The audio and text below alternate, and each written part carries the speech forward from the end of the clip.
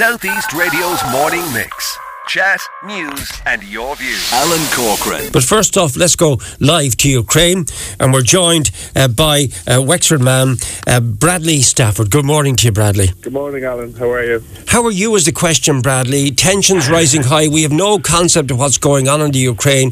What's your understanding of what's happening at the moment? Well, my understanding as a basic ordinary citizen is that in the last couple of weeks or so, the situation definitely has intensified somewhat. Now, I think it's important to remember that there actually has been a conflict going on in eastern Ukraine since 2014. You had the annexation of Crimea that followed, basically the invasion of eastern Ukraine and the Donbass. So this war has been going on for quite a long time. Now it's already been twice as long as the First World War.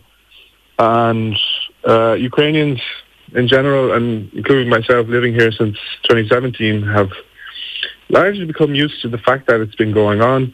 It's kind of become a part of daily life. It's not very unusual to hear reports of casualties coming from eastern Ukraine. But yes, it has seemed to have intensified quite a lot in the last few weeks and months. You became aware of this because your sister contacted you. Well, yeah, I mean, I was out for dinner with my wife, and I had read during the day that a lot of embassies and various countries had told their citizens to leave and that their embassies would be evacuated, essentially. And I had literally been only talking to my wife about the fact that I hadn't heard anything from the Irish embassy yet. This was the evening at this point. And then my sister called and just very calmly like, "Oh, how are you doing? Where are you now? And have you heard the news?" And I said, "What news?" And she told me that the Department of Foreign Affairs had advised against all travel to Ukraine and that the issue had been made for Irish citizens to leave Ukraine as soon as possible by commercial means. And you then decided to move, didn't you? So you were in Kiev, is that right? I was in Kiev up until about a week ago, and we've been reading and hearing a lot of various reports about the possibility of conflict in and around the Kiev area, which would have been unimaginable at any point that I've lived here. But the noise had intensified, and my wife and my in-laws had become incredibly worried. So we made the call to head west about 330 kilometres to my mother-in-law's home in a small city of Rivne. So I was here when I heard the news about leaving the country. I then contacted the embassy and said, "Look, I'm not really planning on leaving the country. My wife doesn't want to leave. Her family are here. Her grandparents are not really in a condition to travel long haul, like to the Polish border and then further afield, possibly." I'm glad that we're no longer in Kyiv. It may have been a drastic decision, insofar as that nothing may even happen in Kyiv. But I'm glad to have put that distance between myself and Kyiv in the event of the unlikely, shall we say, and as opposed to being there and getting caught up in God knows what. How's it been carried in the Ukrainian media at the moment? Are they showing much footage of this build-up of troops? Well, yes, it has been covered, but maybe not to the same extent as it has been in the Western media, and certainly not with the same amount of panic and some might even say hysteria. Now, that's not to say that what's happening is actually happening. The troop build-up in Russia and Belarus has been made very clear to everyone, and Russia has had military drills almost every year since this whole situation began. So we're kind of used to the fact here that Russia like to flaunt their muscles, flaunt their military, and it's clear that it's seen as a provocation here, but yet they're saying, well, it's within our own borders, we can do what we want. But that being said, right now with the build-up, especially with a lot of troops and hardware, I suppose, in Belarus as well, it doesn't really paint a pretty picture when you see basically a large portion of Ukraine's border encircled almost. But yeah, the Ukrainian government and Ukrainian media are, what else can they do but, urge calm. I mean, with reports coming out from the US that, Kyiv may be attacked and it may happen on the 16th or it may happen in 2 days or what have you, I mean, the Ukrainian government can't exactly come out and say, well, yes, this may be true or, But how come you actually ended up there?